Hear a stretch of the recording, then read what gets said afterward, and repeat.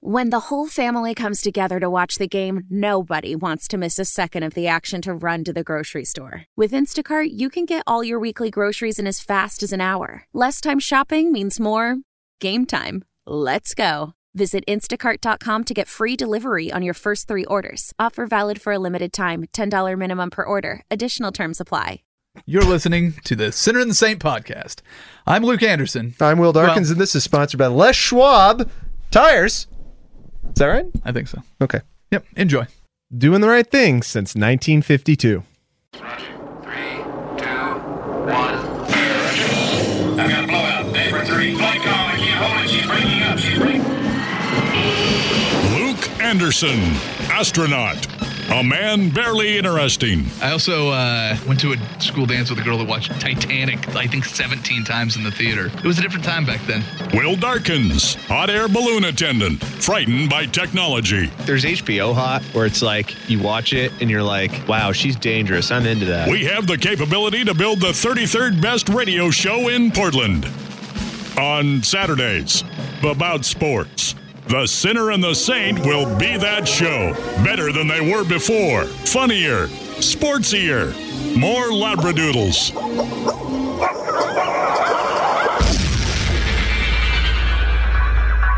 On 1080, The Fan.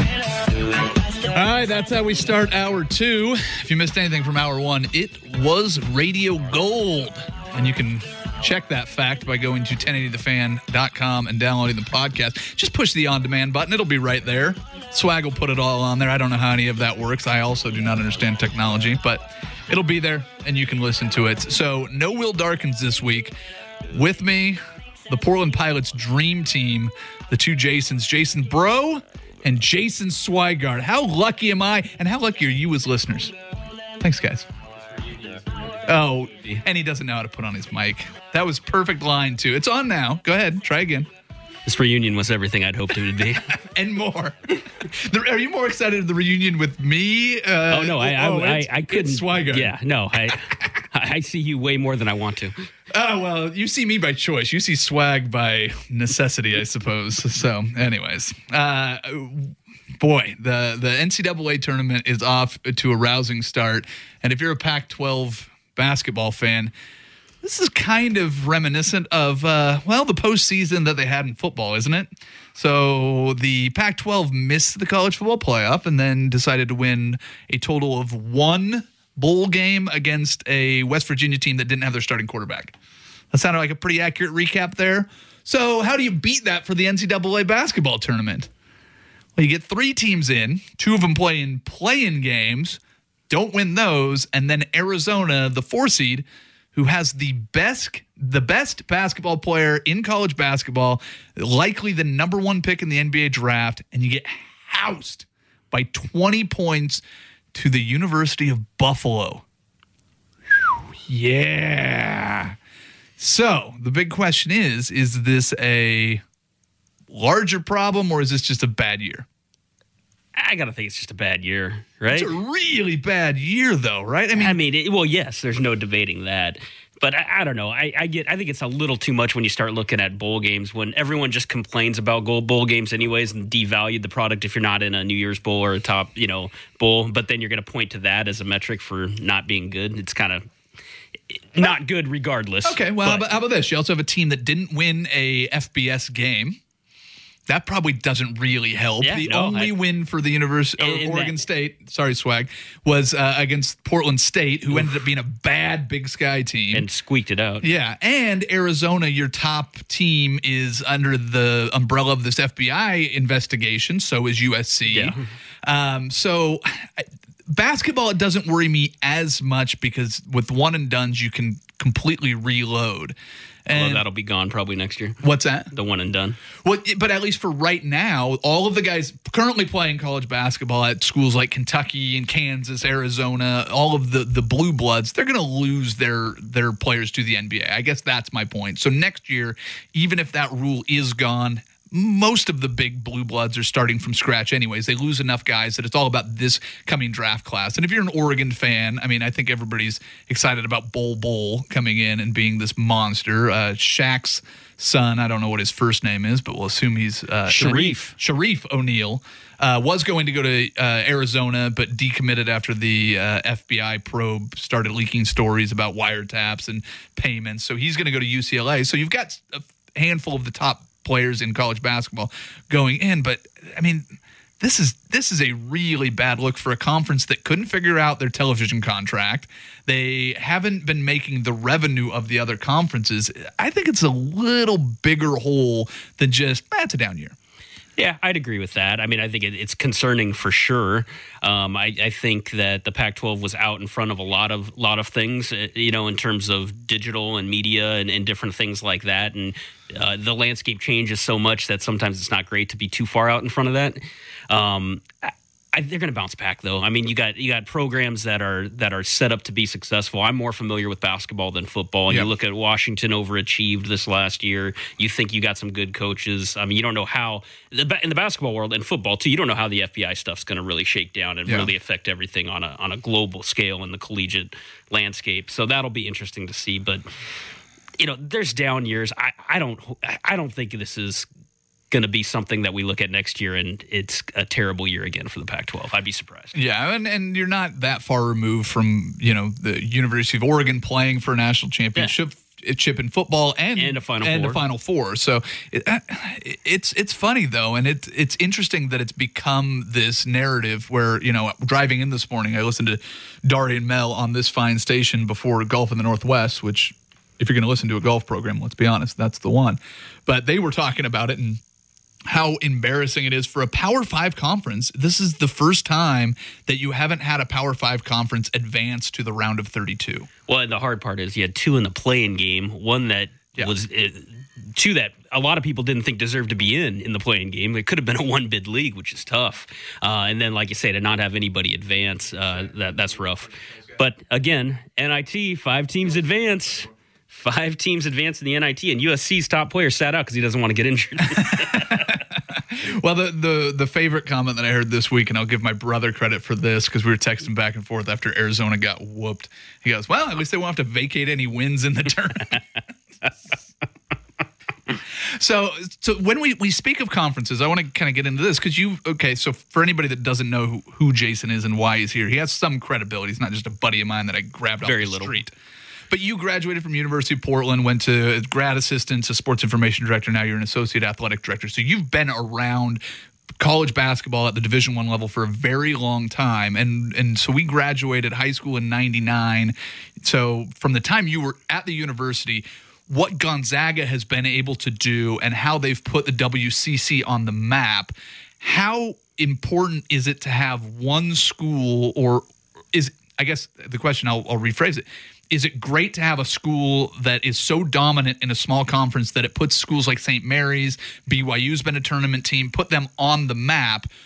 Or would you rather have it where you have parity and from one year to the next? And that's kind of what we see in the Pac-12, where if you don't have that one team, you kind of fall off. Would you rather have a conference with parity or one team that's dominant? It's $1 million question. It's a tough question because we deal with it in the West Coast Conference, where Gonzaga's created such a force of a basketball program that quite frankly, even the BYU's and St. Mary's aren't close to the same level as what they've been able to do. And all credit to Gonzaga for reinvesting in their program and the resources around it. And, they're better resourced for success than half the Pac-12 in basketball specifically. Okay, yeah. They're better resourced for it. And so that's tough when you're dealing with a lot of smaller schools in not as big of that type of budget or not as that much of a focus, where the disparity is so high right now that the argument that a lot of the WCC schools are saying is, as Gonzaga is exploring other options right now, reportedly in the news media about Mountain West, is it good for us or is it bad? Now, it's bad from a financial perspective, no doubt about it. The Gonzaga brings a ton of revenue in, both from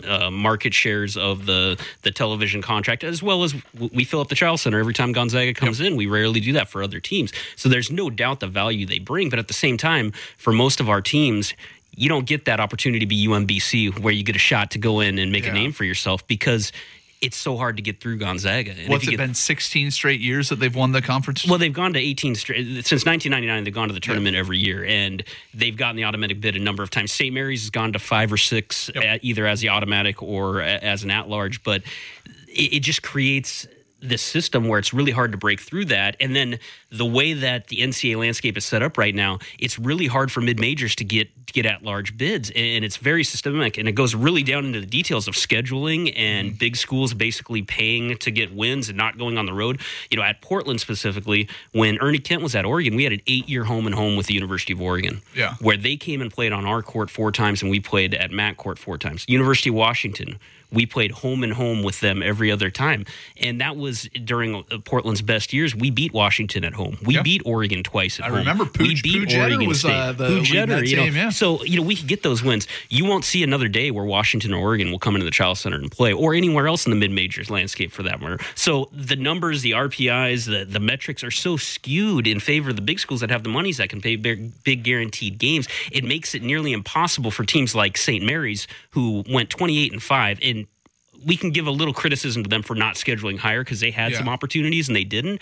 But it doesn't take away from the fact that they went 28-5, beat some good teams, beat Gonzaga on the road, and still couldn't get into the dance. It's just the system is set up to benefit the bigger schools.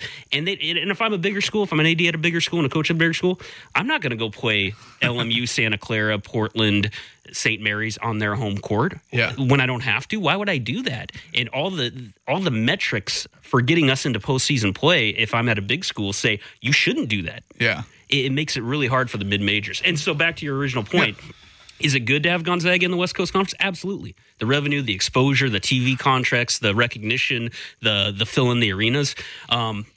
But sometimes you want to have that UMBC opportunity to get into the big dance. And right now, Gonzaga is a big roadblock for most teams in the WCC to get into the dance. Fair enough. And with these mid-majors, when you look at it, it's the one thing that comes up in college basketball, and this is part of the one-and-done rule going away, is there a problem with parity right now in college basketball? It seems like with the one-and-done, it's actually kind of leveling out where we just saw the first 16 seed win. Is there real parity? I think there's much more parity, but again, you're not seeing as many mid-majors within the opportunities because that parity across, you're going to see more lower seeds beat the other teams because a lot of those teams will have, like Buffalo, they got a bunch of seniors on their roster. Yep. They got a bunch of guys who are tough and well. And I guarantee you, if Buffalo could get 5 Big East or Big Ten or ACC teams to come and play on their home court, they'd win a couple games. Yeah. But it's hard to win on the road at those teams. And so I guess the question would be, because that's how mid-majors make a mark, is they play 4th and 5th year seniors, juniors, if they'll have a freshman. I mean, a guy like Zach Collins only got 18 minutes a game for Gonzaga. He was a reserve for Gonzaga. Yeah, exactly. In a backup role for Gonzaga, and he was a top 10 pick. So if they get rid of the one and done and just one word answer is fine, is it good for mid-majors to have the one and done be gone? It's good for college basketball. Okay, fair enough. We are very excited because there seems to be a leprechaun in the house. I believe it is Garrett from Kell's. We'll find that out when we return. You're listening to The Sinner and the Saint on 1080 The Fan. All right, welcome back to The Sinner and the Saint. We're getting back to something that we used to do before we had a vegan co-host, but I've just said, you know what, we'll forget it. We're going to start drinking and eating on this show again.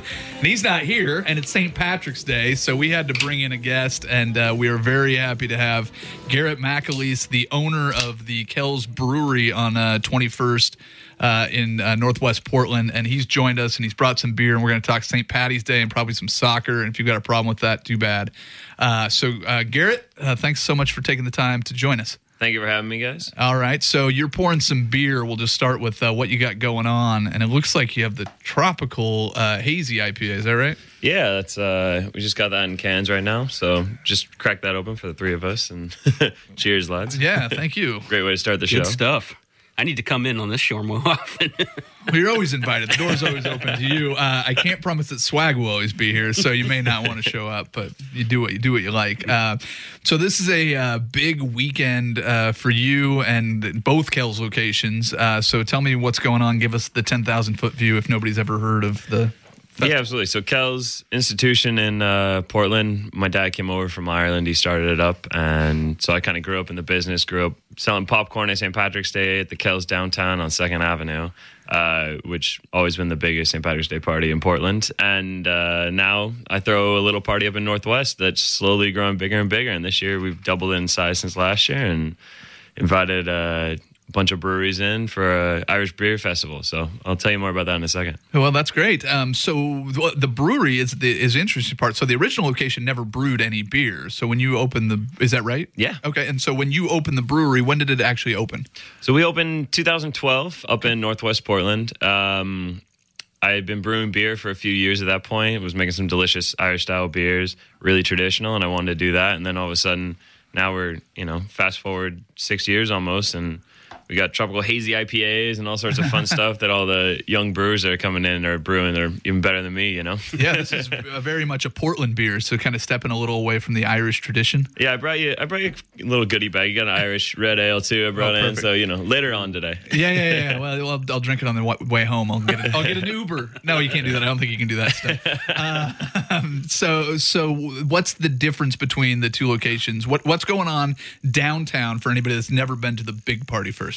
So downtown, we got a huge tent in the back, St. Patrick's Day celebration. We got live Irish music, dancing, bagpipes, and that's going on all day. That tent is enormous. The inside of the bar, upstairs, downstairs, it's craziness down there.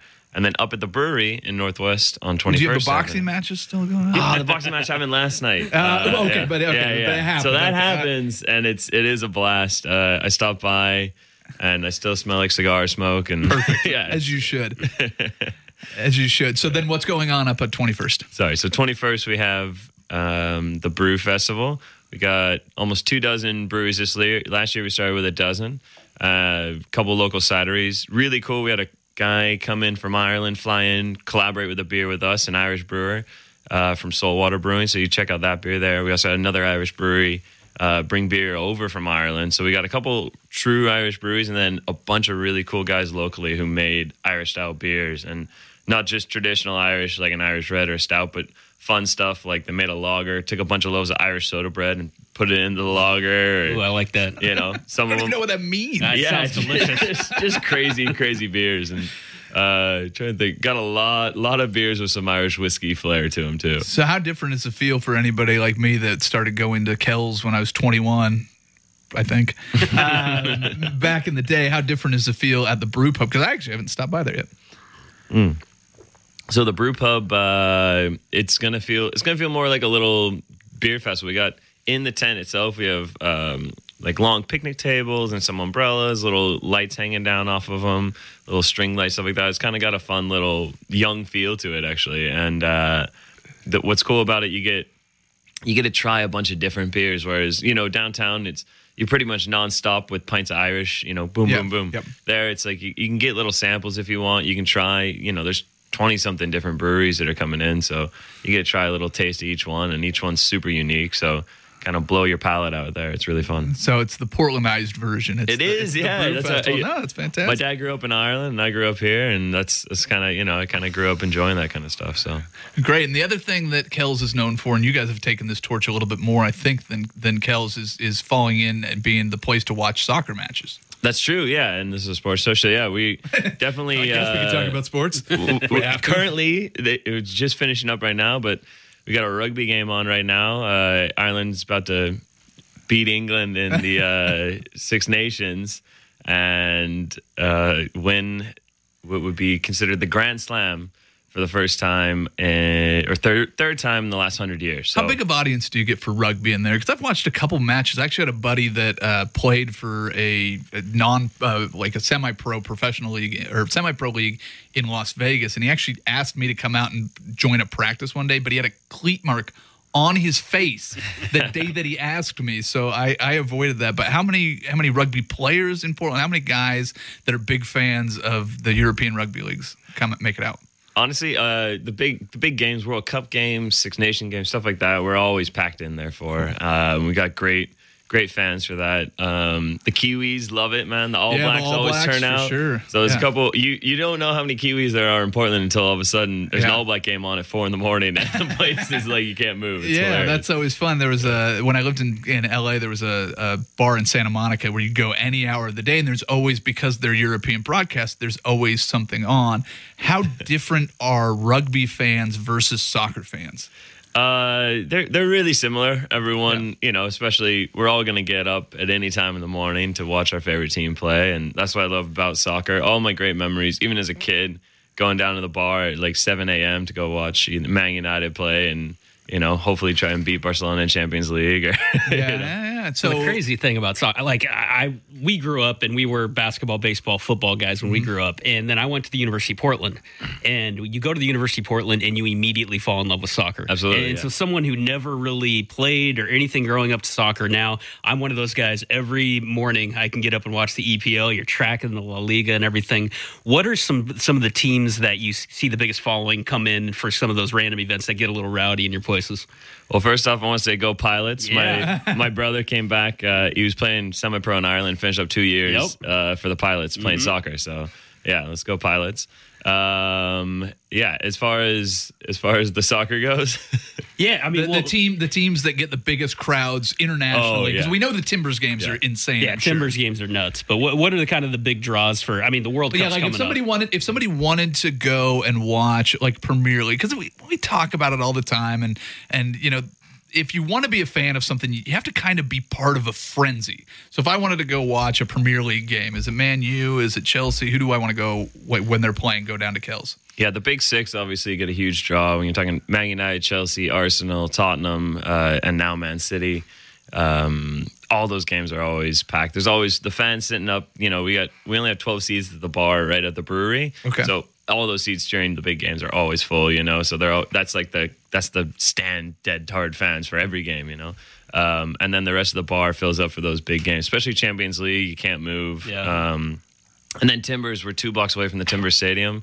So you guys, those are wild. Insane, yeah. And that's kind of been I started watching soccer, and my dad's a Celtic supporter, so I started watching European soccer, and I never grew up really watching the Timbers that much. We'd go to the games, but now all of a sudden, now that I'm 2 blocks away from the stadium, they've become my favorite team, and the product's getting better. In MLS, it's significantly better. I want to know World Cup. Real quick, we're talking with Garrett McAleese. He's the owner of the Kell's Brewery on 21st. There's the big Irish festival going on, both at the downtown location and up on 21st. A little more of a Brewers Festival feel on 21st, and Irish Festival downtown. So it's a big party. We're talking soccer with him since we don't know anything. I don't know anything.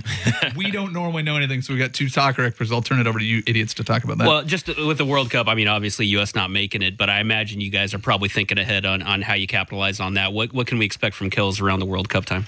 Yeah, honestly, probably the most fun for World Cup games.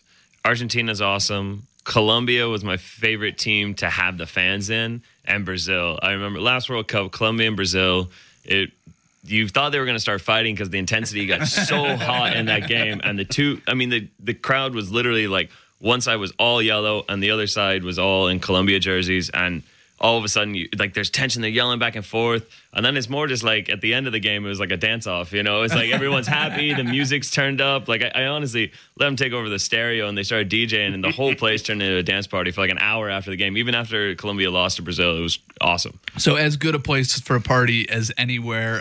Again, just real quick, let's give us all the details for the party. It goes all the way through the weekend?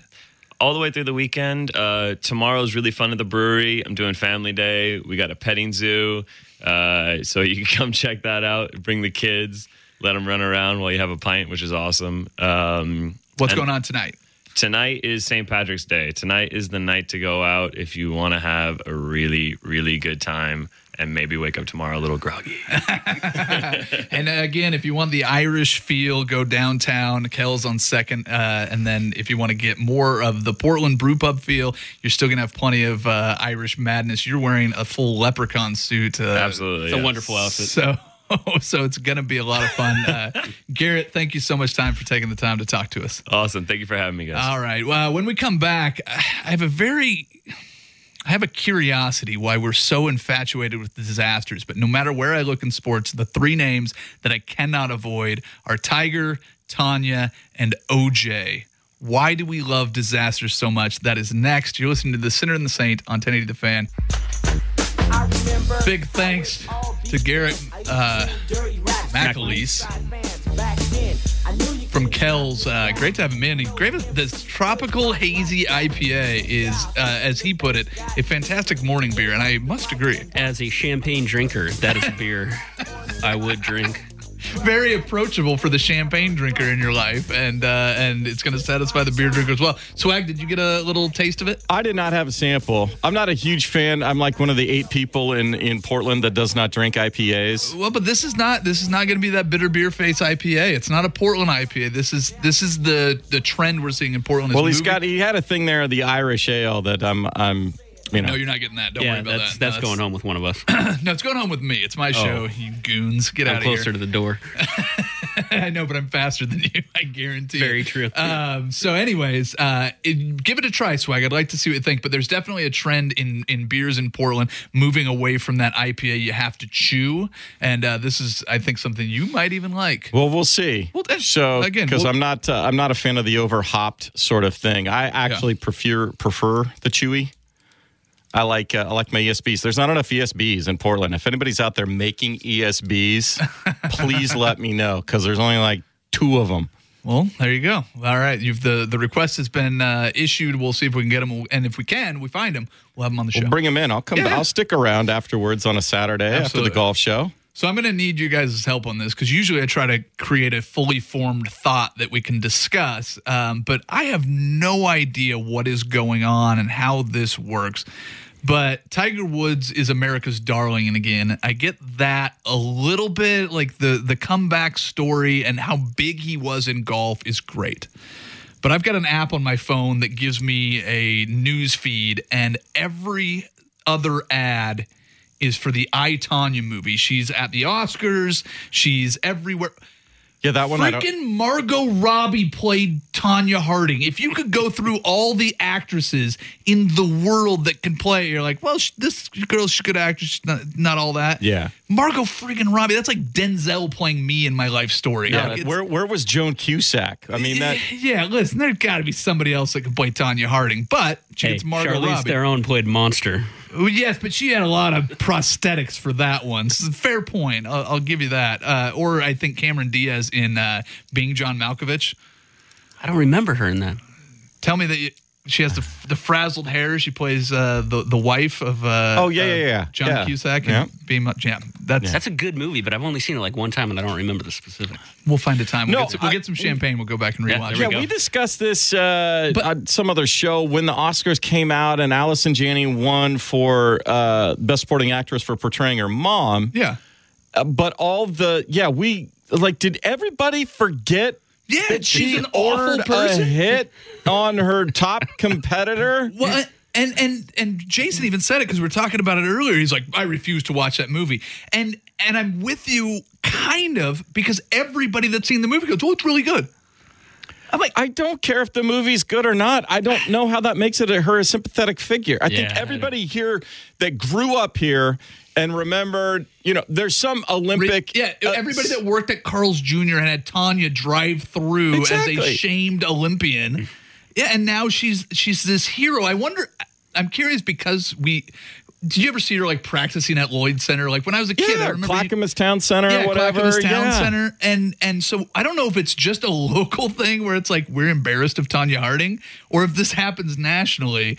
But Tonya Harding now is this, again, sympathetic figure. And that, when she was coming up to be the Olympic gold medalist for women's figure skating, was still one of those. Sure. It's like being the heavyweight champion of the world in boxing back in the day. That you were going to be on Wheaties boxes, you were going to get paid, and the fact that person could be from the Portland area was a big deal. Except for she wasn't even the best skater from the U.S., which led to her hitting someone's knee to get the top spot. It's the whole story's insane. And then the other one in this little trifecta this week is that stinking OJ thing. The juice. I don't know why people still put microphones in front of his face. Quite frankly, but they didn't. This is 2006, and I fell victim to this because the whole thing was it wasn't a new OJ interview. It was an unearthed 2006 interview, and I put my twins to bed, and I'm home. My wife was still working. I'm walking through the house and I can see through my window, through 2 sets of blinds, because it's just on the neighbor's TV. It's OJ's head taking up the full 65-inch TV. And I'm like, I thought you were referring to the quote where he was chastising Kaepernick for starting. I didn't even see that. Yeah, no, I tuned into that ridiculous parade of OJ's confession on Sunday. No. But as soon as I saw his face, I did the thing where I'm going, I guess I could watch for a second. And then I watched the rest of it.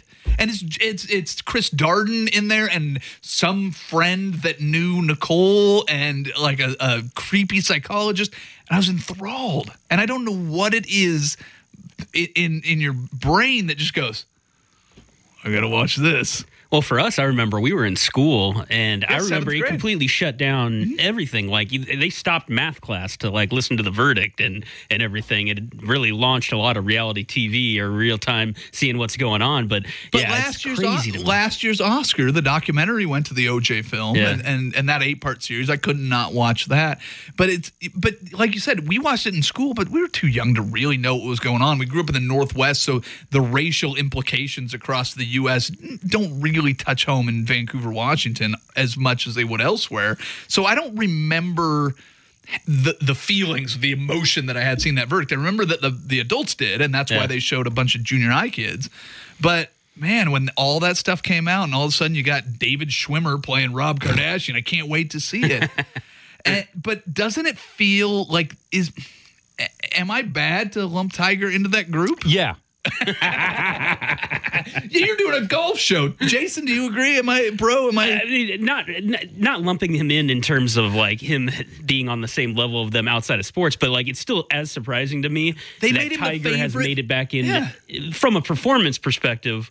That he's there, because I thought that was done. I thought Tiger was done. Tiger's relevance right now is somewhat being justified because he's back there on the golf course. There's no justification for relevance for the other two. No, there's none whatsoever. But they made him the favorite for the Masters. He hasn't won anything yet. How many people actually go to Vegas to bet on golf? Yeah. Fair point. That's what that is. That's you lived in Vegas. You always tell me it's not so much who's truly going to win; it's whose people are willing to bet on. Yeah, people are willing to bet. That's the text line. That's public. The only public money in golf is coming in on Tiger right now. Fair point. Here's the text line, and this may be it. People like OJ and Harding just like they love reality TV. Some of their lives have crossed into television, of course. But I just wonder if pre-reality TV, pre-social media, does this have the same hype? Or is it technology caught up to these stories that should have been this big when they happened? And now we're going, we have all the tools. You can go on Twitter and make your comments about OJ. You can go on and talk about... The OJ case created reality TV in a lot of ways. What? Created Court TV. That's a fair point. I mean, Court TV was nothing, and then the OJ trial happened. And I mean, how many people got TV deals and books? And Jay Leno had the dancing Judge Ito's as a sketch on the Tonight Show, and it was insane. There's always moments in history that like shape the medium of technology and communication going forward. And the OJ Broncos scene, like all the CNN and everybody and ABC News and NBC the NBA News Finals. CBS News. Yeah. That's everything going live. It was the Rockets and Shaq and the Magic, I believe, and all of a sudden they break in and they're showing it's a box and box, and so you're watching the white Bronco while. So what we're saying is Tiger Woods' driveway 9-iron. Yeah, but that was that was big because OJ built the system that turned that into a story, and that was so. There's your connection. Well. Okay. Yeah, you're welcome. But I mean, getting back to the Tanya thing, though, just the last thing being local. Yeah. How many people? I think we could all probably know someone that had an encounter either with before or after with Tanya Harding. My sister worked at Carl's Jr. She was always terrible. Well, it was one of those things where like, why does that have to be our sports celebrity? Like, you're just kind of embarrassed. But I remember my sister worked at Carl's Jr. and would see her all the time. And she'd go through the truck and she'd always be rude to everybody that was in there. Like, it's the worst. You just know when she comes through that she's going to be rude to you and it's going to be awful. And we're like, well, that's our celebrity. She's doing the Roxy boxing on, what was it, Fox that brought her back as celebrity boxing. And you're like, yep, that's our little Tanya. And now, Margot Robbie. Margot friggin' Robbie. And she didn't even wear... It's very frustrating. But, as I've mentioned several times throughout the show, I brought you the Fine Listers of Portland, 2 college basketball experts.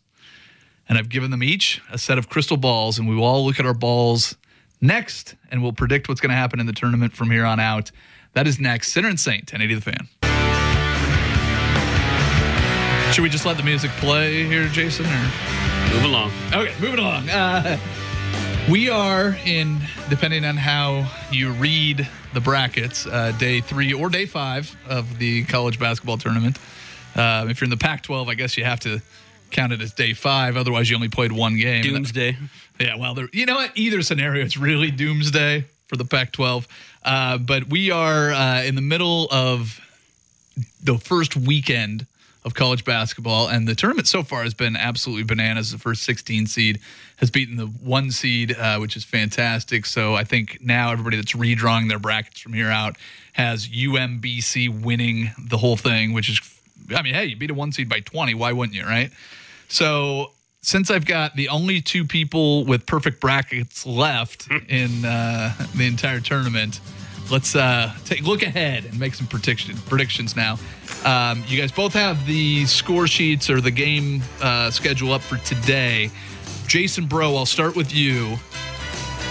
What upset do you see happening today? What game do you like? Going to Wichita, Kansas, I like to see Seton Hall knock off Kansas.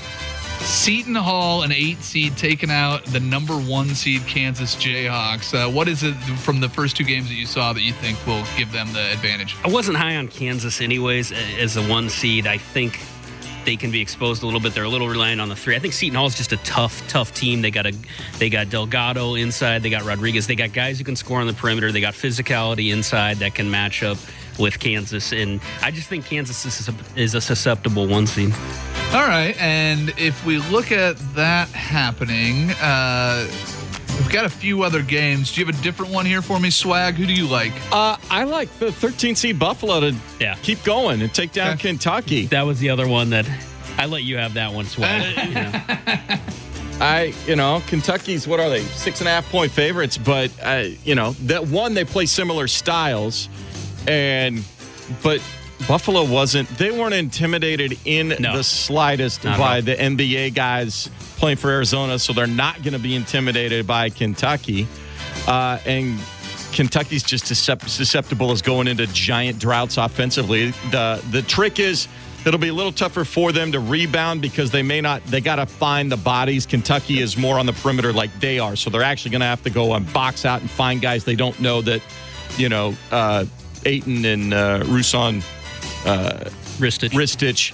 Ristich will be right there in the block, and they can just go get them. I like that one, too. The thing that I love about Buffalo is their coach. Yeah. This is my new favorite guy in the tournament, Nate Oates. Nate Oates. Can we get the man a Quaker endorsement, please? No, here's the thing. This guy will be coaching major college basketball, Power 5 very soon. But he was a high school coach just a few years ago. One of the star guards that he had transferred from Missouri because his old high school coach just got a job in Division I college basketball. So he moved over there to play for his old high school coach. Young guy. But please go and find the video of him on the on-court post-game interview. Just watch him shrug off beating Arizona by 20. It's absolutely fantastic. I'll give you my upset. I'm going to take Loyola Chicago because they have the hottest cheerleader in the entire thing, the 98-year-old sister. She was with the team when they won the championship back in 1950 whatever, 63 or something. Yeah. So Loyola Chicago, they've won this tournament before, and I don't know. But there's a lot of great games today, so let's jump ahead to tomorrow and see what you geniuses think is going to happen tomorrow. All kinds of matchups. You got Butler as a 10 seed that looked really good. Syracuse, a very tough tournament Purdue team. lost their big man, Isaac Haas, their 7-2 center, out with a broken elbow. Is that where you're gonna jump in? I like Butler even before Haas got injured in that matchup. I liked him before I'm not going to jump in there. I actually have one I like better. All right. I like the 7 seed in the Nevada Wolfpack to take down Cincinnati. God, they looked tough yesterday against Texas. Dude, Musselman's guys will stay in it. Even if they're down 6 or 7, they're going into that last media timeout. They find a way to grind stuff. They can get defensive stops when things count. They're good enough at the free throw line. They have a couple of three-point shooters to bail them out, and Musselman he's a genius on it. So how do you guys take one game to the next? Because Nevada won in overtime. I mean, they're not coming off a dominant win. You have a team like Buffalo and UMBC who won by 20 points. You just have to throw the last game out, or do you go, all right, I like guys that win close games because of the poise, and you look at blowouts as matchup difficulties, or how do you do it? I like to look at personnel, and when you look at Nevada, they have high major talent. They've got high major guards. They've got experienced fifth-year guys. Same with Buffalo. You talk about that. In the tournament, when you look at mid-majors, who are good guard play and athletically, do they have high major talent? And you can look at both those teams, watch 5 minutes, and say both those teams have high major talent. And they have experience versus a Kentucky, which I agree with the Buffalo thing. I look at that game. Kentucky's got 5 freshmen, and they're maybe the best collection of 5 freshmen in the country. And they'll all be NBA players. But they're playing against guys who have 4 and 5 years of experience. And, that's not to say talent won't win out, but that puts them in position to knock off those teams because they're confident. They're confident in themselves. They played at a high level. They have a chip on their shoulder, and they have good coaches. And that puts you in position to knock off. So you're taking Butler as your upset? Yeah. Is that the big one? Here's my thing. How do you not take UMBC? If everybody out there is not like me, I'll be shocked. But once your bracket falls apart, all you're doing is rooting for the biggest. Do I think that they can beat Kansas State? No. But I'm rooting for them. But did you think they could beat Virginia? No. So, I mean, anything can happen right now, but they will have more fans. And did you check and go onto Twitter and see how many fans they had now? So this was, if you missed the beginning of the show, Bro was talking about the Twitter followers. So UMBC had 5,000 when the game started. Midway through the second half, they were up to 43,000. I got to imagine anybody from campus that didn't it can't be that long a drive to Charlotte, 4 or 5 hours from Baltimore. They're all on their way now. Yeah. They're going now. Sure. All right. So at UMBC Athletics, take a guess at what it's at right now, Luke. I'm going to say 200,000. Not there. 72.7. Okay. 72.7. But that is 67,000 more than they built up in the 8 years of Twitter before yesterday's game. Yeah. Well, if I'm you're not just wondering how over swamped that SID department is right now. Yeah. Well, the guy who's running their Twitter is basically what I do. He goes and sits there and he's sitting courtside and he doesn't do it regularly, but he's a UMBC alum, 10 years. And so he started going back at people during the game, and in a playful way. And all of a sudden they had like one thing pre-built to run out on social media. Their leading scorer was going to become one of the top scorers in school history. And then they just reacted throughout the entire. They were throwing shade at Seth Davis. They were throwing shade at ESPN. They were, it just blossomed. And now, USA Today's got a story on the guy and everything. So, guys, does this make you think the Pilots have a chance? Are these Pilots little stories? We're right there, baby. Yeah. It's going to happen. Why not? It's going to happen. And I'll be drinking in the morning when it does. I'll be popping the champagne at 7 a.m. Be crazy. All right, so I'm fully on the UMBC bandwagon. If you're not, let's go through. So, Bro, your upset today is going to be Butler. I had Butler. No. That's for tomorrow. Oh, for today. Sorry. For today, your big upset is going to be today. You said Buffalo. I got Seton Hall over Kansas today. Yeah, I got Buffalo. Seton Hall. Swag, you're taking Buffalo. I'm taking Loyola. I love the old lady. I think she's fantastic. I'm taking UMBC. Butler's the one that you're riding. How far do you think Butler can go in this tournament as a 10 seed? I like Butler. I think they've got the pieces that they can make an Elite Eight, I think. All right. And Swag, you're out of your 2 upsets. You're taking Nevada as your upset for tomorrow. Who's going to go farther? Nevada can go farther. All right. We'll keep an eye on those and see what happens. This has been a blast, guys. Thanks for coming in. So with the tournament, at the end of it, who do you see standing? Because neither of you guys are going to be back on this show. But when we get to the end of it, after one day, or after one game for each of the players, are there any of the top seeds that you feel like can really hang on and win this thing? Michigan State looks like the best team in the tournament to me right now. I have Villanova in the final, and they're looking good right now. Taking Alabama apart. 67-40 with 7 minutes left in the second half. I don't see any reason why they can't get there. And then, of course, I had Arizona cutting down the nets. So that's how brilliant I am. I had Virginia. I do have Gonzaga in the Final Four, and I think that they are equipped to do it. I think they can take down North Carolina. Yeah. So they did not look good in their first round game. They never looked good in their first round game. Survive in advance, baby. Yeah, survive in advance. They almost lost to North Dakota at home. earlier this year. So my bracket has Michigan State winning it all, so we'll see what happens there. But I'm at least one step ahead. Who's your champion from the beginning? Do you have Virginia. Yeah, Virginia all the way. All right, gentlemen. Yeah. Our two basketball experts here. We've got a Virginia, we've got an Arizona. So I guess it looks like I'm the smartest guy in the room with Michigan State. The less you know. The more you know. Next year, somehow we're going to do it. We're going to do a blind bracket where you pick before anybody gets on the show, and we'll see how we do compared to those. But everybody have a great weekend. Enjoy your Irish whiskey. Big thanks to Garrett McAleese, the owner of Kell's Brewery up on 21st. Go and check out Kell's. Try the Tropical Hazy IPA from Kell's. It's fantastic. Everybody, have a great weekend. Always look on the bright side of life. Celebrate and save at Ashley's Anniversary Sale. With Hot Buys, your choice of colors starting at just $3.99. Ashley Sleep mattresses starting at $2.50. Plus, receive a free adjustable base with select mattress purchases. And shop top mattress brands like Stearns & Foster, Tempur-Pedic, Purple, and Beautyrest Black with 60-month special financing. Only at Ashley. Subject to credit approval. No minimum purchase required. Minimum monthly payment, down payment, tax, and delivery may be required. See store for details.